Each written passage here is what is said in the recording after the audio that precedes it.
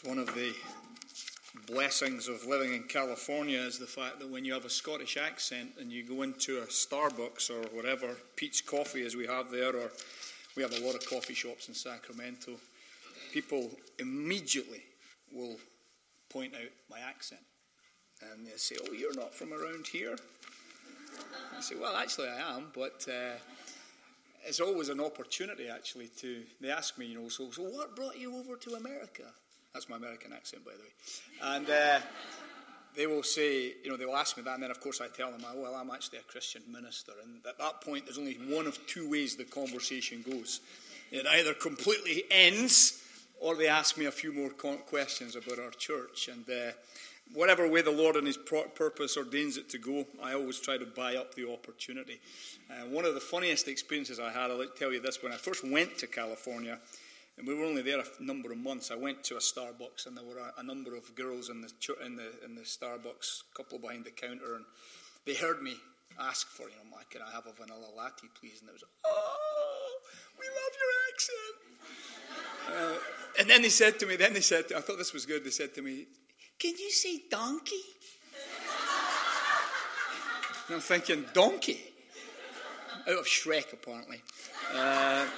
And then I wasn't so flattered by that, of course, but and then they said, "Are you married?" And I went, "Happily, girls, can I have my Starbucks?" And I said to my wife, "You need to pray for me. It's a dangerous place out there with a Scottish accent." So, that's the reality of it. My fellow elders always laugh when we're maybe out for something to eat, because I'm always the one that people home in on and ask me. And even some of you folks have asked me, "Do you know Alistair Begg?"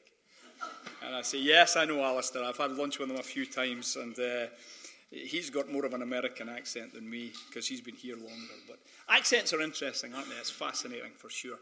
Let's read from 2 Timothy. I'd like to turn there, 2 Timothy chapter 4, and just to highlight a couple of verses towards the end of Paul's last letter. One of the things I think we can overlook when we read some of Paul's letters are the personal elements in the letters, the comments he makes about people and the relationships that he has with people. But I think that we can learn a lot about the reality of his life. And we see this at the end of 2 Timothy chapter 4, and I think this will help us as we launch into our final session to look at the delights of biblical friendship. Notice what he says in verse 9. "Do your best to come to me soon. For Demas, in love with the present world, has deserted me and gone to Thessalonica.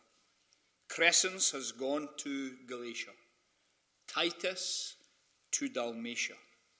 Luke alone is with me. Get Mark and bring him with you, for he is very useful to me for ministry.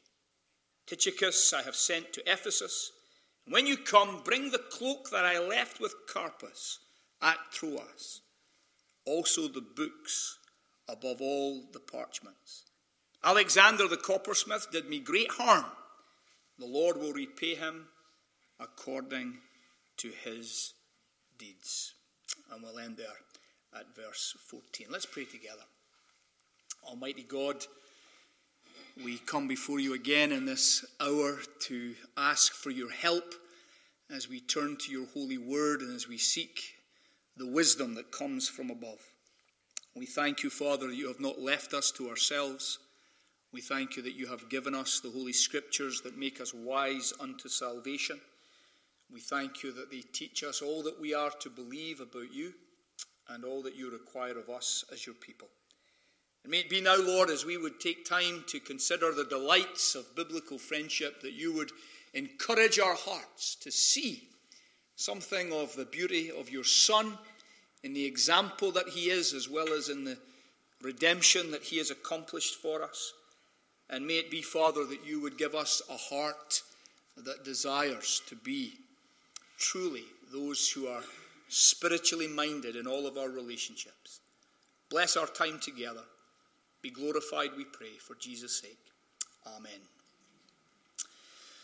The great early church father, Augustine, said this: There can be no true friendship unless those who cling to each other are welded together by that love which is spread throughout our hearts by the Holy Spirit, which is given to us.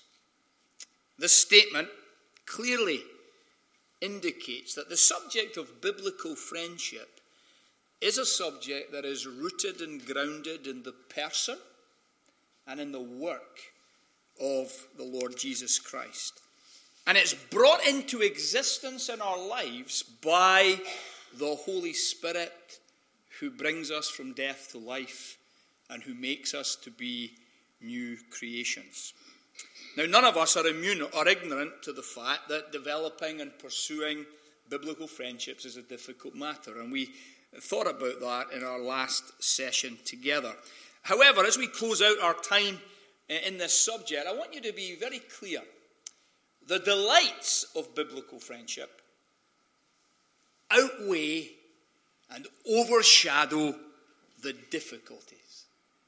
The delights of biblical friendship, they outweigh and they overshadow the difficulties of biblical friendship. Therefore, notwithstanding the difficulties, we must pursue biblical friendship with a wholeheartedness.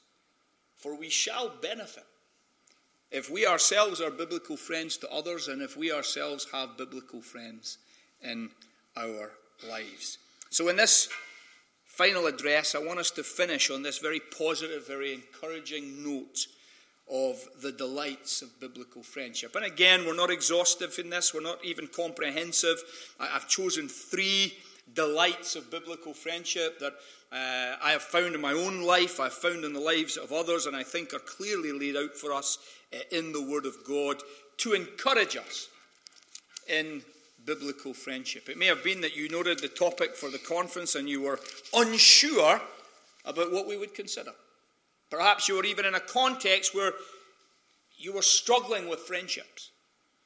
Perhaps it was something that was a bit of a turn-off in terms of even the very theme.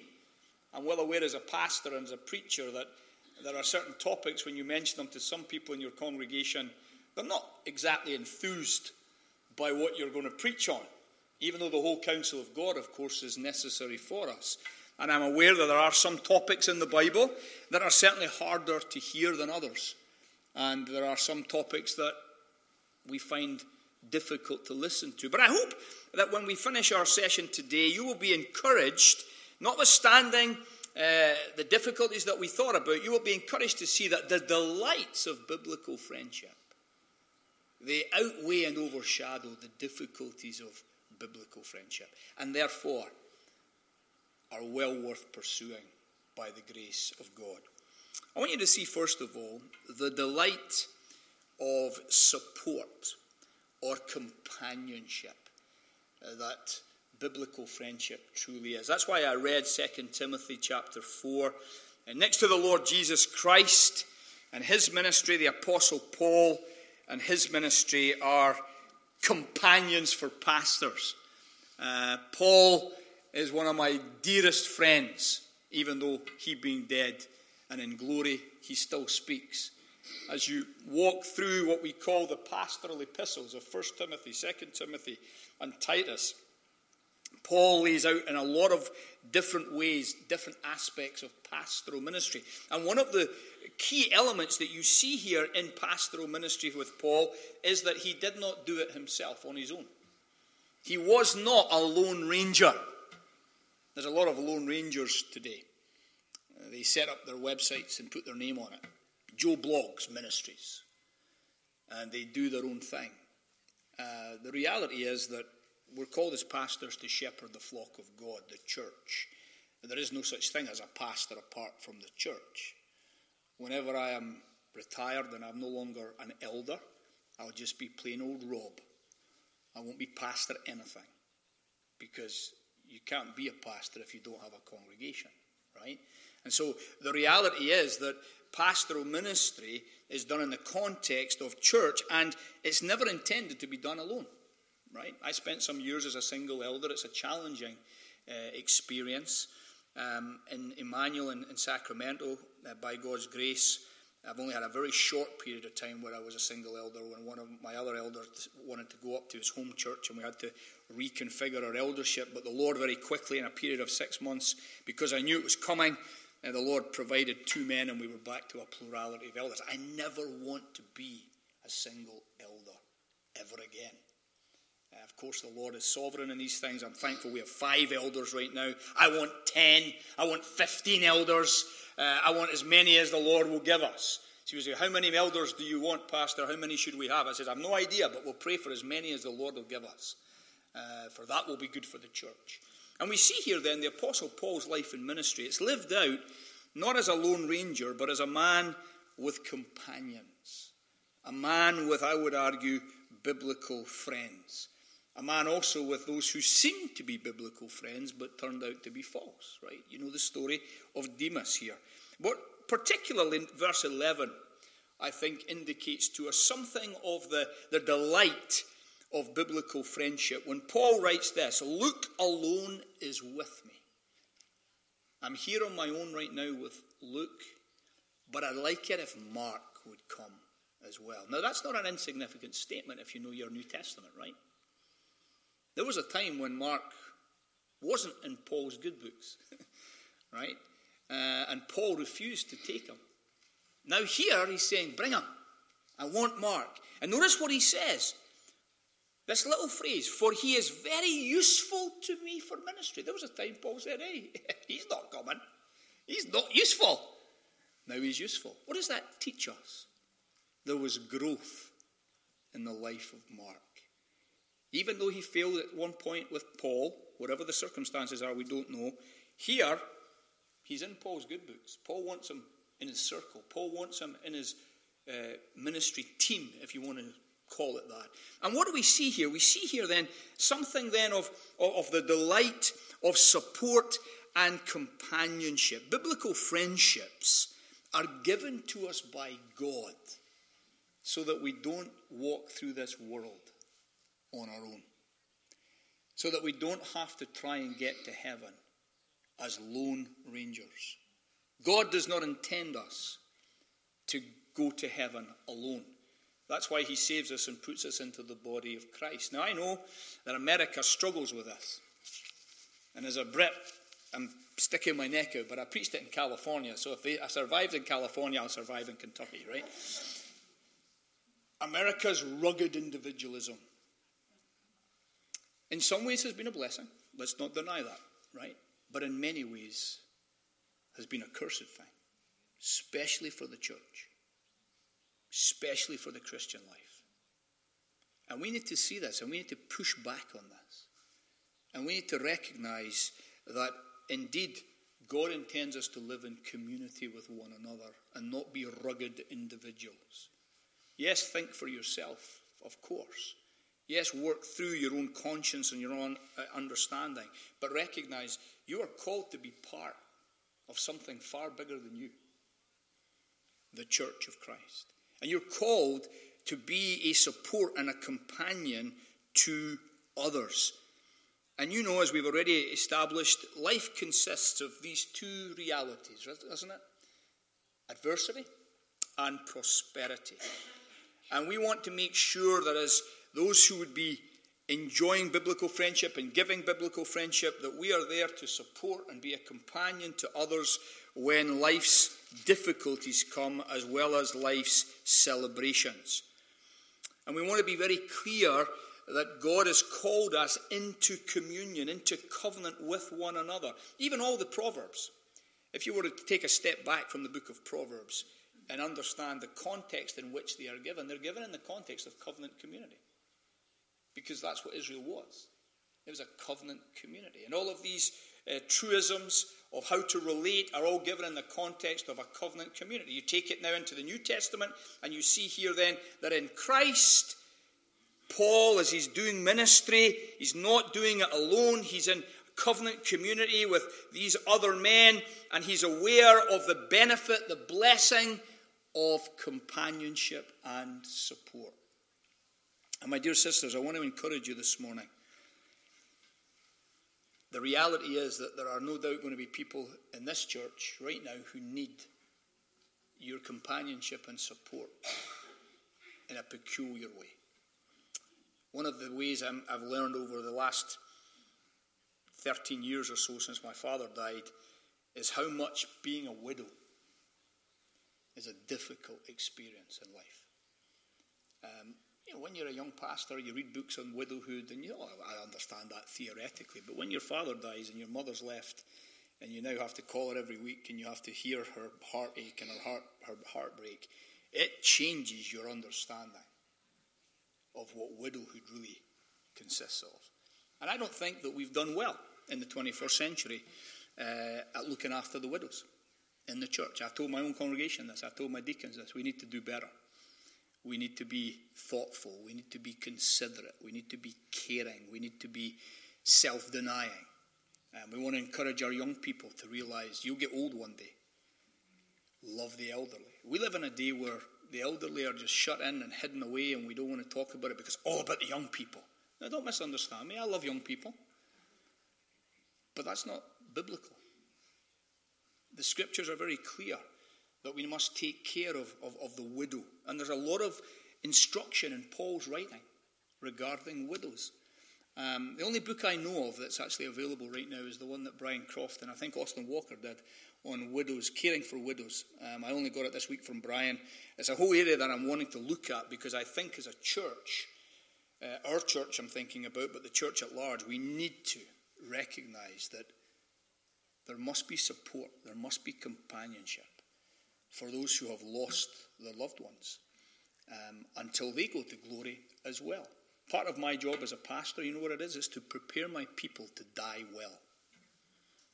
Now, that's not a very popular thing to say in our generation, right? But the reality is that's part of my job, is to help my people to die well. I've sat at the side of the bed of many over the years. I've done many funerals, from little babies to elderly saints. 1 out of 1 people die. And we want to make sure that we as the Christian church are concerned to support those who have suffered bereavement and those who are getting elderly in years, and widows is a key category of ministry that I think is neglected in our churches in a way that we need to do better. We just need to be honest about that. And here the Apostle Paul, of course, is not widowed, but he's concerned about having companionship and support. And this is one of the delights, isn't it, of biblical friendship, that we are not alone. We are not alone. Bless God we are not alone. Bless God that we have one another in the church to minister to one another. And so I want to encourage you first and foremost to see that. This is one of the delights of biblical friendship, that you're not asked by God to go through this world on your own. You're given support, you're given companionship. Now, it's true, you have to develop it. It has to be something you cultivate. But nevertheless, it ought to be high on our agenda.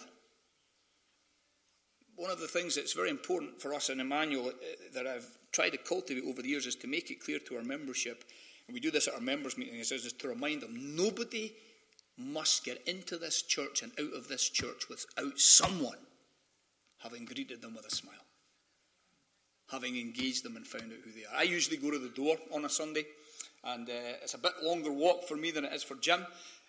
Your building's much nicer, mind you, but the reality is, if you get out the door before me, you'll be moving really fast. And I'm intentional about that. We only have one door that you can get out of the building, unless you slip out the side door, which you're not really supposed to do. So there's more than likely, you will at least get one handshake and one smile and one engagement. But we have a hospitality team, men and women, that we encourage them to be in the foyer, and they will, because our city centre church, not quite as rural Kentucky, is busy. Our foyer is really busy. But I don't want anybody coming to our church and not being engaged with a smile by someone in our congregation. And we have to be intentional at that, right? Because what do we do on a Sunday? The most natural gravitation is to the people we know. Boom, there's my friend, there's my sister, right? You go to your biblical friends, right? But We try to encourage our people for 10 minutes after the service, don't do that. Speak to someone that you've never met. Go up to someone that you perceive might be a visitor. Now, the good chance is that they're not a visitor. They'll probably say, I've been coming here for 5 weeks. Or I've been coming here for 2 months, right? And that's okay. Just get over the embarrassment and that's fine. But the reality is that you don't want people to be left alone. You don't want them to be left alone. Biblical friendship is all about relationship. It's all about the delight of companionship and support. And that's where it starts, that first conversation, right? Like Katia was telling me, she met her husband at a coffee break. You know, that first conversation. And then, as we say, the rest is history, right? And there's a lot of other things have happened in between that, right? She didn't just have a coffee break and then she was married. There's a lot going on, right? So the reality for us is it begins with one contact that can blossom into a wonderful relationship over many, many years. And those of us who are a bit older, we remember that. We remember the first time we met someone and how that friendship developed. I was trying to think of the first time I met Jim Savastio. And it was definitely at Montville, at the pastor's conference at one point. And I knew that Jim had the reputation of being the best impersonator of Al Martin. And he still holds that, by the way, in all the Reformed Baptist circles that we know. Jim is known as the best impersonator.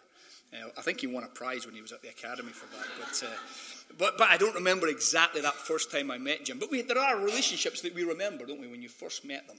And yet it blossoms into this relationship of companionship and support. And that's one of the great delights. I'm sure that you ladies, as you sit here, you're sitting with some of your friends, but there are people that you know, yes, that is what they are to me, and that's what I am to them. And that's so important to see. We're not asked to go through this life on our own. Bless God, I'm thankful for that. I could not imagine what it would be like to be incarcerated in solitary confinement and for years on end. God made us to live in community. God made us to be social. Now, I understand some of us are more social than others. I get of that. There's a spectrum. But none of us are to live in isolation. Indeed, Proverbs tells us, he who isolates himself, what does it say? Does so to their own destruction. And sometimes I have to have those conversations with some of our quieter people in our church. They'll sometimes be complaining, Pastor, I don't know anybody. Pastor, I don't have any relationships. I say, okay, well, who have you been talking to? Well, I don't talk to anybody. Well, I leave before the service is over. Well, I come when the service has started. What do you expect? This doesn't happen by magic. It happens by intentionality. It happens by honesty before God. Lord, help me. I'm a bit backward. That's okay. Be honest about it. Address it. Ask the Lord for grace. You know what he does? He gives you the grace. He gives you the grace to not go it alone, but to have support and have companionship. I want to encourage you this morning. Ask yourself, are you such a friend to your friends that you are there for them, to support them, and be a companion? Sometimes, right? And you know this. Sometimes just being present. You don't have to necessarily say very much, right? One of the things I learned over the years, when you go to a home where someone has died, just being present with an arm round the shoulder is all that's needed. You don't have to say anything, nothing profound, nothing really smart, nothing really memorable. In fact, it's wiser to say nothing because people are more sensitive when there's death. And if you say something really stupid, they'll be talking about it in 20 years. Right? You don't want to do that. But just being present, your arm around, taking something over by way of a meal or whatever, companionship, support. This is one of the delights of biblical friendship. And I bless God that in our congregation we try to encourage this. It's not perfect. We can always be growing in it. But there is a genuine culture, climate of support and companionship in the lives of our people. But we can't be complacent. We can't become nonchalant about it. We've got to keep pursuing it. The scriptures are very clear here that this is one of the purposes, I think, actually, of God putting us in community, so that we have support, so that we have companionship. One of the reasons that God gave me a wife was because it was not good for me to be alone, right? Right there in Genesis, right at the beginning of the Bible, right? God gives us one another to support one another and be companions to one another. And the reality is that as we get older, and as our marriages get older, one of the most important parts of marriage as you get older is the simple reality of having your companion with you. That's why I love the fact that I can come here and my wife's with me. If at 12 o'clock today or probably tomorrow night after I'd preached, my wife wasn't with me, I'd be wanting to get on the first plane back to Sacramento. Elaine's here, so I don't care what time I get home. It doesn't matter. I'll get home, Lord willing, on Tuesday, and my companion is here. And so your companion, your support is here. You rejoice in that. And so I want to encourage you to see this, the delight. You're not asked to live it on your own, to go solo. You have support. Be supportive of others. But then the second delight I want you to see is this. There's the delight then, and it follows on with this, the delight of encouragement. And I want you to turn to Acts chapter 14. Acts chapter 14.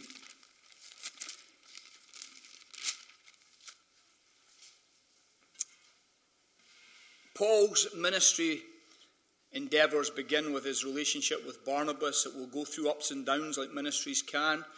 But in chapter 14 and verse 20, we read this. Let's get the context in verse 19. But Jews came from Antioch and Iconium, and having persuaded the crowds, they stoned Paul and dragged him out of the city, supposing that he was dead. That's a pretty dramatic picture, isn't it? The Apostle Paul suffering for the gospel. But, verse 20, when the disciples gathered about him, he rose up and entered the city, and on the next day he went on with Barnabas to Derbe. When they had preached the gospel to that city and made many disciples, they returned to Lystra and to Iconium and to Antioch, strengthening the souls of the disciples, encouraging them to continue in the faith, and saying that through many tribulations we must enter the kingdom of God. And when they had appointed elders for them in every church with prayer and fasting, they committed them to the Lord in whom they had believed. So here's Barnabas. You know what Barnabas means? Son of encouragement. Right? That's why I really like Barnabas, because he really is a model, I think, for pastoral ministry. Right? That we would be encouragers of others. You know and I know the Christian life is challenging. Right? I love being a Christian. I bless God that I'm a Christian. I don't want to not be a Christian. But being a Christian is challenging. It's difficult at different times, right? And encouragement goes a long way, doesn't it? Let's be honest. It's a blessing to have someone draw alongside you to encourage you as opposed to discourage you. We all know, don't we, that discouragement is easy to give. Right? That natural bent towards being critical, that natural bent towards being cynical, that natural bent towards being disaffected. The reality is that it takes the grace of God to be an encourager and to seek to give positive affirmation and encouragement. But this is what friendship ought to do. This is what Paul did. This is what Barnabas did. Right? And so it's very important to consider. Proverbs 27 verse 9, I think, is a very beautiful picture. Turn there for a moment to Proverbs 27 verse 9. And think this through with me for a moment regarding the delight of encouragement that we have in our friendships, if our friendships are reflecting this. Proverbs 27 verse 9. Oil and perfume make the heart glad, and the sweetness of a friend comes from his earnest counsel. Now, I know all you ladies like to buy these candles that smell nice, right? My wife works part-time in Hobby Lobby, and so we have plenty of those opportunities, although she's very good. She doesn't bring tons of them home, but she does have these things she plugs in, and they make our house smell nice. And we don't always agree that it's smelling nice, but she thinks it's smelling nice. Sometimes I have a very sensitive nose and I can start to sneeze, but I'll be sitting reading a book and I'll hear this, I'm like, what's that? And then I realize, it's one of those smelly things. And it pushes out this aroma into the room. You know what I'm talking about, right? You've got them in your home, right? Some of you are addicted. You buy too many of them. But the reality is, we like our homes to smell nice, right? When my wife is cooking in the kitchen, I come home, I can tell sometimes what I'm having for dinner, and that's a lovely aroma, right? And here this picture is the oil and perfume. It makes the heart glad. Lovely aromas, nice smells. They make us smile, right? And they lift the spirit, right? And here the book of Proverbs is saying to us, well, that's the same as a friend who comes to you to encourage you, right? To lift your heart, to lift your spirit, right?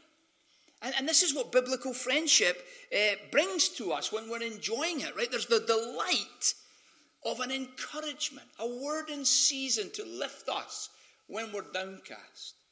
So important to realize that in the Christian life we need, in our companionship and in our support, we need it to be encouraging. Now, it doesn't mean you're always going to say positive things, right? As we saw from our first session this morning, faithful are the wounds of a friend. Sometimes you have to say hard things. But the reality of our friendships should be that they're characterized by the aroma of encouragement, right? Some of us grew up in homes where our parents were perhaps a bit too negative, right? You could never please them. You could never satisfy them. There was never affirmation. I'm thankful that, my dad was old school in some ways, and he did his military service when he was a young man, and we're Scottish, so we're a sort of stiff upper lip, kind of Northern European mentality. My father was still a great encourager. He supported my brother and I in any of our lawful endeavours. He wasn't afraid to tell us when they were unlawful endeavours, which was a good thing too, by the way. But he would be supportive. He'd be one of the few men that would sometimes come and stand on a wet morning and watch me play rugby when there was nobody else around. I mean, in Scotland, it's not like America, You play your sports and nobody's there. It's not like, 500 families and their grandparents and their dogs and their cats and everybody and their chairs and their ice boxes. When we first came to America, I coached soccer for 11 years. And the first couple of years, I'm like, this is unbelievable. The whole family's here, right up the touchline, to the corner flags. And I would have to actually talk to the parents because one of the rules was, I'm the coach. Shh. Shh. And the referee would book me. If the parents, and we used to have, some Mexican dads, right? I mean, they're even more passionate about football than Scotsmen are, which I never thought was possible. And they're round the corner coaching their girl behind the goals, and I'm like, hey, shh, sit down, right? But they're there for positive encouragement. They're there to support their children. Scotland, nobody's there. Now, part of it is because who wants to come and watch kids play rugby and it's pouring with rain? Right? In California, it's a picnic. It's a day out. Right? It's sunny. We had to adjust to all that cultural dynamic when we went to California. We love it. We love the fact that parents are there. Even though American parents know nothing about soccer, we love the fact that they're there. Right? And back home in Scotland, my dad would be one of the few men who would come on a Saturday morning to watch us playing. And it was positive affirmation. It was encouragement. And I bless God for that. I'm very thankful that was his general disposition towards his boys. But some of us have grown up in contexts where we didn't have that. And so it doesn't come naturally to us for some of us. Now, of course, this is a grace that only comes through the Spirit. But especially if you've had a background where it's been negative, I think it can be an even bigger challenge to learn how to be an encourager, how to have positive affirmation. But I want to encourage you, dear sisters, that the delight of biblical friendship is intended by God not only to give us support and companionship that we're not alone, but it's to be infused by, it's to be marked by, it's to have the aroma of encouragement, building up one another. It's dead easy to tear down. Any fool can do that. But to build up, to have a positive word in season, to know when it's wise to say something and maybe wise to not say it, or how to say it, to bring encouragement, to be this, if you like, aroma of sweet perfume to your sister. That requires the Spirit of God. That requires the grace of God. But I want to encourage you this morning to see that and to understand that and to work at that by the grace of God. It's a fact. I can say this unequivocally. Not all Christians are encouragers. I have a list of them in my congregation, right? The only time some people will speak to me is when they don't agree with my sermon, or they didn't think I preached it the way that I should preach it. And that's not a good way to have a relationship. So I just tell them, say, hey, I appreciate your coming to me, and you might be right about that point, but hey, let's try and have a relationship that's not just always negative. Let's have a relationship that's not just always you want to tell me what was wrong with my sermon. My first pastoral charge in Northern Ireland, there was this dear old couple, and I would go and visit them, pastoral visit, and this old woman, she would have a list. I was only about a year, 18 months in the pastoral ministry. She would have a list of everything I was doing wrong. And it got to the point this afternoon where I thought, I'm going to go here and I'm going to have a list, and it's going to be another list of everything I'm doing wrong. Now, that's true. She was probably right in half of it, at least half of it, because I was a young rookie pastor. I was just learning. But I just got to the point where I said to her, I said, do you mind if I mention something to you? I said, it seems like all you ever have for me is a list of what I'm doing wrong. She says, which is fine. I'm willing to receive whatever criticisms are valid. She says, well, you don't need me to tell you what you're doing right. And I thought about that, and I've thought about it for years since. I thought, but actually I do. Actually, I do need you to give me some encouragements, not just criticisms. And I want to encourage you this morning to see that. It's very subtle. Well, I don't need to say anything that you're doing right. No, even a word of thanks. Right? Even an expression of gratitude is an encouragement, right? For a small thing, right? It goes a long way, right? We will get reputation, whether we like it or not, as being either encouragers or discouragers. The ability to affirm and to build up, to be that oil, that perfume, that is a sweet aroma that brings gladness to the heart of others. I want to encourage you this morning to see this is one of the delights. You have the opportunity to contribute to the encouragement of one another. What a blessed thing that is, isn't it? We actually are designed by God in grace to help each other get to heaven. We are the means by which, one of the means by which the Lord uses us to help each other to get to glory. Think about that. When you join a church, right, you join a group of Christians that are marching to Zion, right? And you are part of that troop. And you now will play a part in helping that troop get to Zion. The question you have to ask yourself is, what does your contribution look like? Is it one of encouragement, building up, affirming, edifying?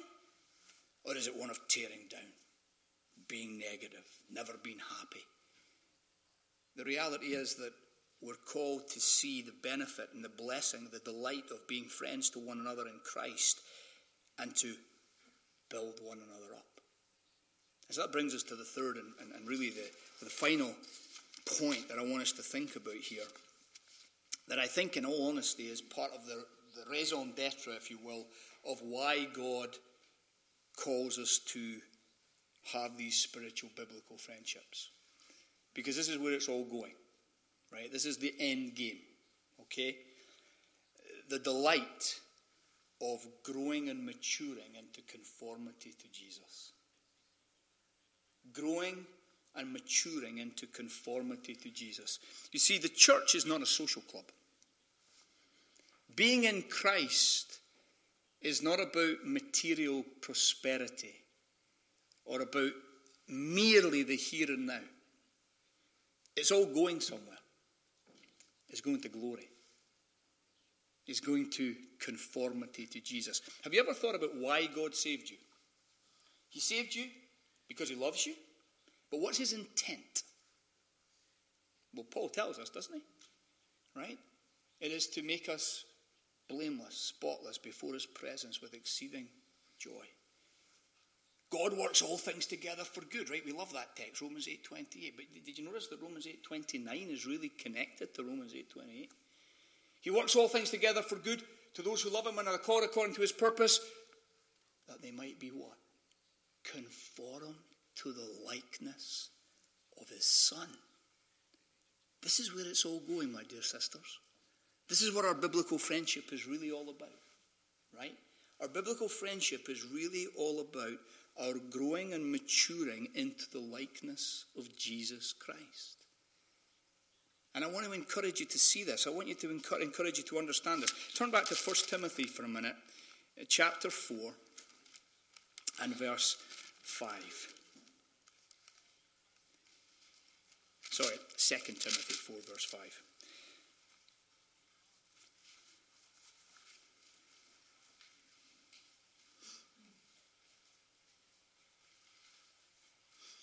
Paul writes this: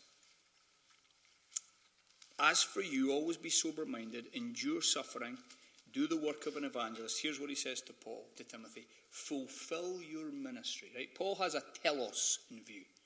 Right? He has an end game in view. And that is that as he writes to Timothy, Timothy will mature. He says earlier to make sure your progress is seen to all. Right? His goal is that Timothy will mature as a pastor. Right? He will mature as a minister of the gospel. He will mature as a Christian, basically. Right? This is what biblical friendship is really all about. Biblical friendship is really all about us helping, encouraging, aiding one another to mature more and more into the likeness of Jesus Christ. For this is the very goal of our salvation. Why does Jesus say to his disciples, greater love has no man than this, that he laid down his life for his friends? Because he's saying to them, as I laid down my life for you, and you are my friends, I'm not only going to reconcile you to God, but I'm going to transform you into my likeness as you go about your life living for my glory. And my dear sisters, I think we can forget this. We can miss this when it comes to the issue of why we have our friendships at all, why we are actually put together in the church at all. It is to make us like Jesus. That's why we're here. That's the point of it. That God would be glorified through our transformation by grace. And that's a challenging thing, isn't it, to consider, right? That's a challenging reality for us to ponder, because we're so earthy, right? We're so here and now that we don't think as we should about there and then, right? But part of my responsibility, as I mentioned earlier, is to help my people to die well. And to die well, you must have an eternal perspective on life. You must have an eternal perspective. This is why Jonathan Edwards would pray that God would stamp eternity on his eyeballs. Right? We're so well off, so materially comfortable, even through COVID, right? The economy tanked by 10%, maybe 15%. Did we really feel it that much? Oh, we complained gas has gone up. Oh, we complained the food has gone up. And it's true, it has. We've noticed the difference. But in comparison with the world, materially speaking, we are still the billionaires, materially speaking. Blessed as we may be at that level, it brings with it spiritual dangers. Spiritual dangers. And we need to be aware then of the fact that we are called by God in Christ to become like Jesus. I'm going to turn back for a moment to Proverbs, to chapter 13. Proverbs chapter 13. And I want you to look at this text with me. This was a text that I really first became fascinated by in my late teens, early 20s, when I was reading through the memoirs and remains of one of my favourite Scotsmen, Robert Murray M'Cheyne, who I think had a really good accent as well, though I've never heard him preach. But Robert Murray M'Cheyne died when he was 29. God in his providence took him to Israel for a tour and sent revival to his church in Dundee. Talk about keeping him humble, right? The pastor goes off to Israel. the Spirit of God moves in his church when he's away, right? McCheyne was one of the great divines of the 1800s in Scotland. And he, when he was at Edinburgh University studying, writes in his memoirs of his determination, based on Proverbs 13, verse 20, to always to seek to be in the company of someone he perceives to be more holy than he was. I think that's fascinating, right? But it's based on this text, right? Whoever walks with the wise becomes wise, but the companion of fools will suffer harm. Now, why did McCheyne resolve to always desire to be in the presence of someone more holy than he was? Because he recognized that to be in the presence of someone more holy than he was meant that he was likely to learn how to pursue holiness more faithfully. Because he understood, you see, that the goal of his salvation was to become more like Jesus Christ. The goal of being redeemed is that we would become more Christ-like. That's why God saved us. Right? That's why we've been lifted out of the pit and put upon the solid rock of Christ. And that's why we've been given the Spirit of God to bring us into conformity to Christ. Why? Because in the fall we lost that perfect reflection of God in our image bearing. We're image bearers even as fallen creatures, but we're marred image bearers. And in Christ we're being recreated into the likeness of Christ. And this whole dynamic then of our relationships, our friendships, if you will, is designed by God to aid us in our conforming to Christ, to grow us up, to mature us into the likeness of the Lord Jesus. This is one of the great delights of friendship, that you can influence others to become like Jesus, and they can influence you to become like Jesus. And this is the very end game of everything.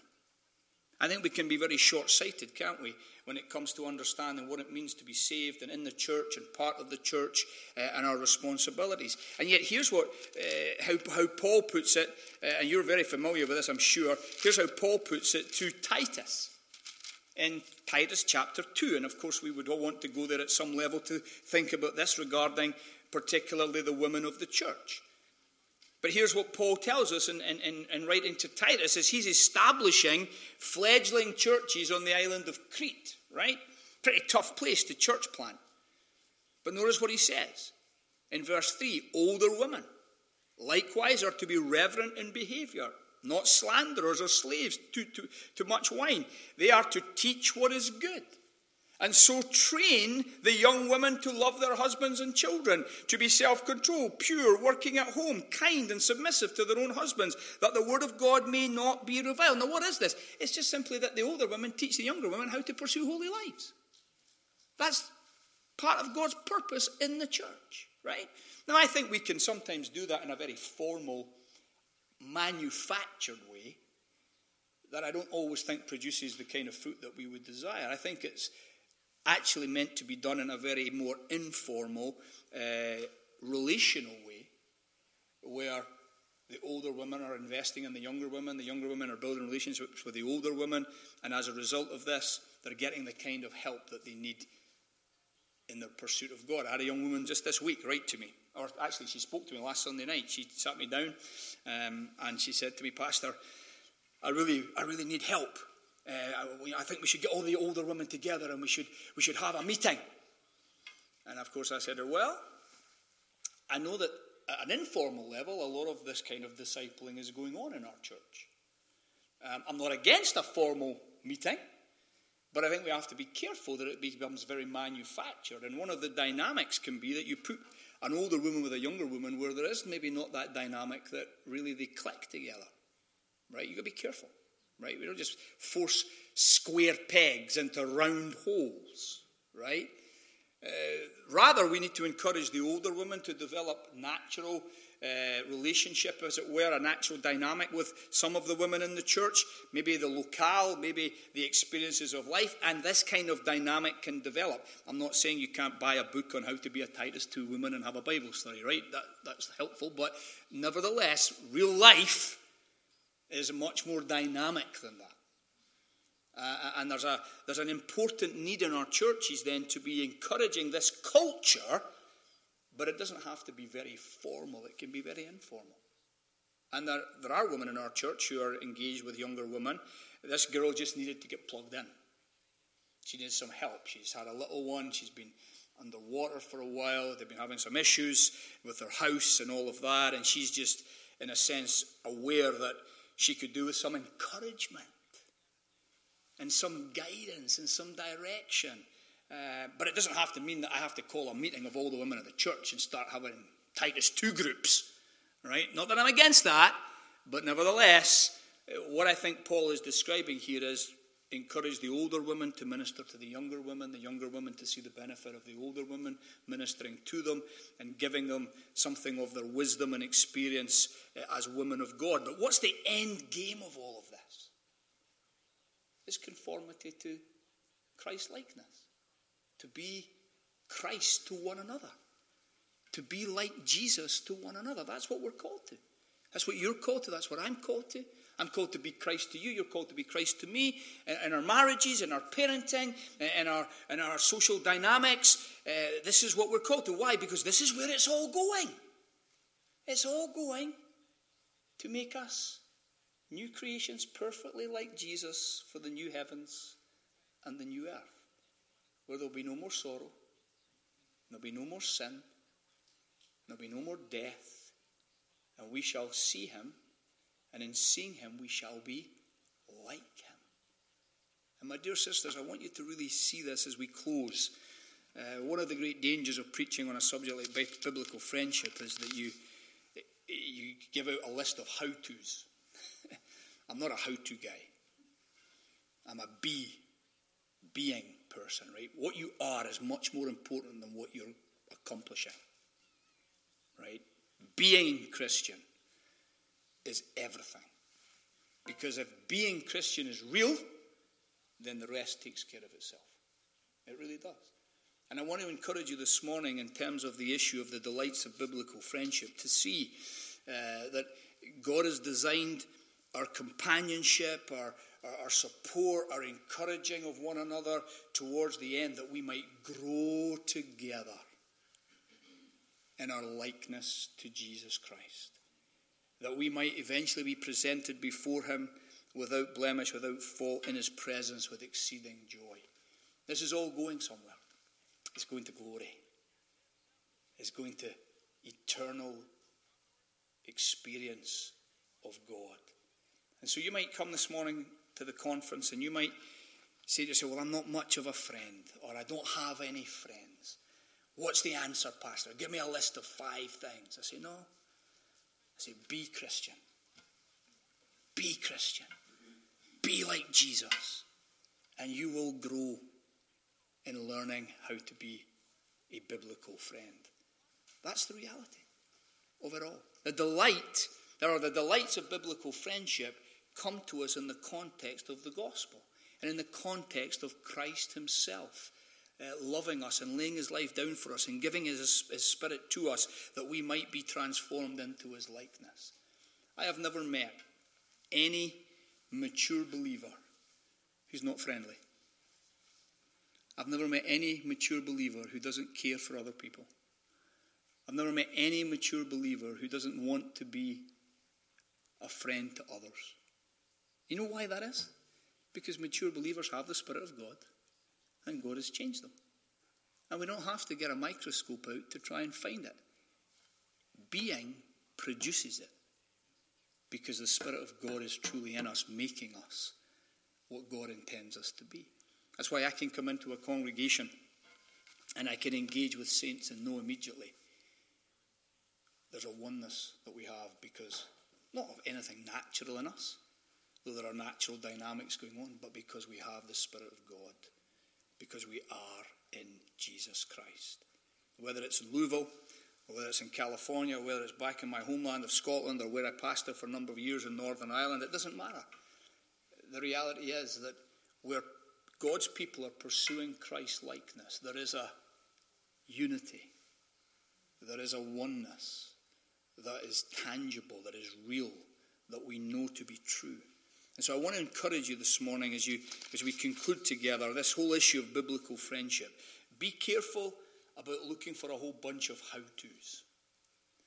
Rather, consider the one who is a friend that sticks closer than a brother. He is the one who laid down his life for us, that we might become friends of God through him. And in becoming friends of God through him, we might then enter into friendship with one another by his grace. Communion of the saints. Because that's really what this is. Biblical friendship is the communion of the saints, brought about by the union that we have with Jesus Christ. We don't need to complicate it. We don't have to write a whole bunch of books on how to this and how to that. We need to be Christian. That's how you will be a biblical friend to one another. And so, my dear sisters, go forth, looking unto Jesus, the author and the finisher of your faith, a friend who sticks closer than a brother, the one who, having loved you, has laid down his life for you, that you might be a friend of God and a friend to one another by his grace. And if you look to him and if you learn of him, you will be all that he desires you to be as biblical friends to one another. It is difficult, but the delights overshadow and outweigh the difficulties. So pursue it by pursuing Christ with all of your heart. Amen. Let's pray. Father, we rejoice that Christ is all in all. We thank you that he is indeed the friend who sticks closer than a brother. We thank you that by his life being laid down for us, not only has he redeemed us through his precious blood that we might be friends of God, but he has secured for us the gift of the Holy Spirit, who dwelling within us enables us then to be friends of one another by your grace. Father, I do pray for each and every one of these dear sisters this morning. I pray, Father, that wherever they may be with you, wherever they may be in their relationships, that these feeble efforts to instruct them from your word would be used by you to encourage them, to grow them, to strengthen them, that the bonds of their fellowship and their friendships in Christ would be strengthened for the glory and the honor of your great name, and that your blessing would abide upon each and every one of them as they continue to look unto Jesus, the author and the finisher of their faith. We ask it, Lord, in Jesus' name. Amen.